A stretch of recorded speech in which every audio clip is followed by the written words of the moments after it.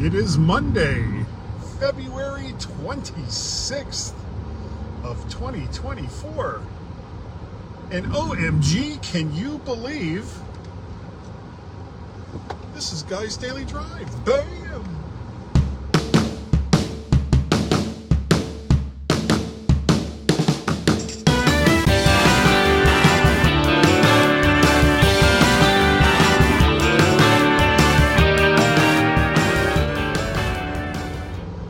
Good morning and welcome to Guy's Daily Drive, the show where I just pontificate on silly crap that's going through my head for people who still remember from when I was doing these before. It has been a country mile since I've done a Guy's Daily Drive, and I really want to rectify that. I want to get back into doing these on a regular basis. So here we are, and let's see, what are we going to talk about today? Let's start off by saying it took me a little bit to remember how to do one of these. It has been so long since I've done a Guy's Daily Drive on the Book of Faces that I could not even find where the little button was to bring up doing Facebook Live. I couldn't find it. So it was like, damn, what is the problem? Why can't I remember? And then it was like, oh yeah, because it's been a really long time since I've done one. So let's see, what has been going on since, God, I would have to go back and look, but I bet it has been 6 months, almost 6 months since I've done one of these. Long time. And so much is happening. I was really pissed off. Let's get some football stuff out of the way. I was really pissed off about the Super Bowl because it was two teams I didn't want to see in there. I wanted to see, well, first off, I wanted to see Miami in it, but Kansas City beat them in freezing cold temperatures. And yeah, you know what? They deserved to lose. They just didn't really play that well. And so then Kansas City beat Baltimore, which was my second choice for the AFC. And then my first choice for the NFC, actually my only choice for the NFC, was the Detroit Lions. I really wanted to see the Detroit Lions get in, since they've never done it before. And it had been 20 years, 30 years? I can't even remember how many years it had been since they had even been in the NFC Championship game. And then San Francisco beat them. So it's like San Francisco and Kansas City. I don't want to see either one of these teams in the Super Bowl. So the thing that really pissed me off, though, as I was watching the game, was that it was a good game. That it was close pretty much the whole way, and it could have been either team taking it. It was like, damn it, why does this game have to be so good? I didn't want it to be this good. I wanted it to be meh. I wanted one team to blow out the other team so I'd have an excuse to just walk away from it altogether.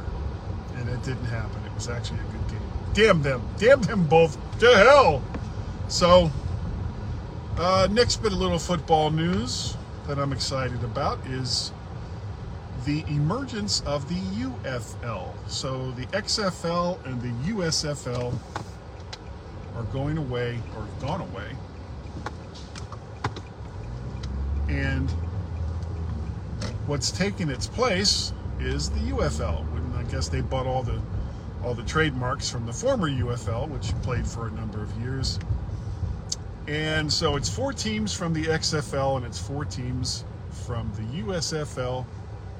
And the team that I like from the XFL, which was the DC Guardians. Guardians? No. DC Defenders. Wow. Couldn't even remember. They made the cut. And so did, 4 teams from each league. 3 teams from Texas, because reasons. No teams west of there, so there's nothing in California. There's nothing on the West Coast at all. And I think that's a mistake. But on the plus side, they're all playing in their own stadiums, which will make, think the game's better and more exciting to watch. And more people will turn up for them. You know, one of the things in the early days of, actually throughout most of the USFL, you know, thank God they had TV money, because when they were playing all their games in Birmingham, if it wasn't the Birmingham Stallions, nobody was watching the game. There was very few people there watching the game. And even when they went to kind of a hub system where it was Birmingham and Canton, you know, the Hall of Fame Stadium there in Canton, Ohio, you'd hardly see anybody in the stands. There was nobody. I mean, Canton, the stadium in Canton, connected to the Hall of Fame, is an iconic stadium, but there wasn't a team from Ohio there. And, you know, I guess the closest team was either the Pittsburgh Maulers or the Michigan Panthers, both of which Ohio people are going to be like, why the hell would I go see them? You know, they don't like Pittsburgh and they don't like Michigan. So, I don't know. Anyway, everybody's in their own stadiums now. Some of them in NFL stadiums, which, again, I think is a mistake, because if you get 15,000, which is a pretty good crowd for a spring league, in an NFL stadium that holds 60 to 80,000, the place looks empty. And this is kind of what happened as well back in the 80s with the USFL. When I'd go to Washington Federals games, they'd have 8,000 people in the stands, and which, quite frankly, wasn't bad for a team that was as bad as the Washington Federals. They were woeful. Both years they were in DC, they went to Orlando, they didn't get any better. And the place looked empty. You know, it was really bad. So I would have preferred them to be in stadiums that were like in the 20 to 40,000 range, because the place just looks like there's more people and you get more fan reaction. You can hear the fans better when things are going on. But that's coming up on March 30th, that new league. DC doesn't have a home game. I didn't go to one last year for reasons. But I want to go to at least 1 or 2 games this year. They'll have 5 home games. And it's going to be, it should be rocking. And they play at Audi Field, which holds 25,000. So it's going to be nice. I'm really going to enjoy it. Whoop, whoop, whoop, whoop, red light. So that's all the football stuff. On the tech front, actually, no, let's go to the vacation front. We're all ready to go and all paid up to go see the eclipse in April 8th, I think. It's either April 8th or April 9th. And Tracy and I were going to fly to Rochester, stay at an airport hotel, and there's a good reason for that. And then we travel 15, 20 miles to this big park where they have these like carriage houses set up, big carriage houses. And there'll be food and there'll be, you know, actual real sit down, oh look, there's a bathroom kind of thing, which as we all get older is so important. Gotta have a bathroom. Ooh, is that guy gonna get hit? No, good. And so that's gonna be exciting. It was very pricey. All in all, you know, not counting, you know, food and gas and everything else, because we're going to have a car as well. It ended up being like $4,000. But if you've never seen an eclipse, it's freaking amazing. Eclipses are, you can watch one on YouTube and okay, you know what, you're seeing the same thing, but it's not the same thing, because seeing it live and hearing the differences in the wildlife that's around you and the bugs and the birds and everything else, and listening to the people just start freaking out as totality gets closer and closer. You have to be there to experience it to get the full effect. So really looking forward to that. We're also going down to North Carolina next month, maybe in March. It might be after the eclipse. I can't remember now. And we haven't done that in a while, so that'll be fun. And I still want to make the Florida trip. I was actually hoping to do it before the end of February, but with the trip to see the eclipse being as expensive as it was like, I really can't swing a week down in Florida, because that's not cheap either, even though the airfare was going to be ridiculously inexpensive. What else? That's it, I guess. I've been kind of revamping some of my tech stuff.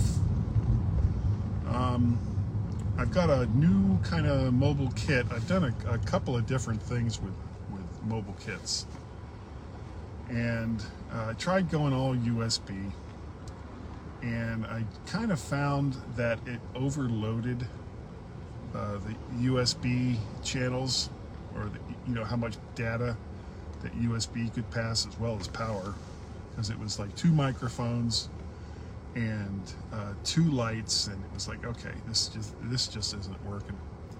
So I got, I already had one Shure SM57, which is normally used for instruments, and that people use the SM58 for vocals.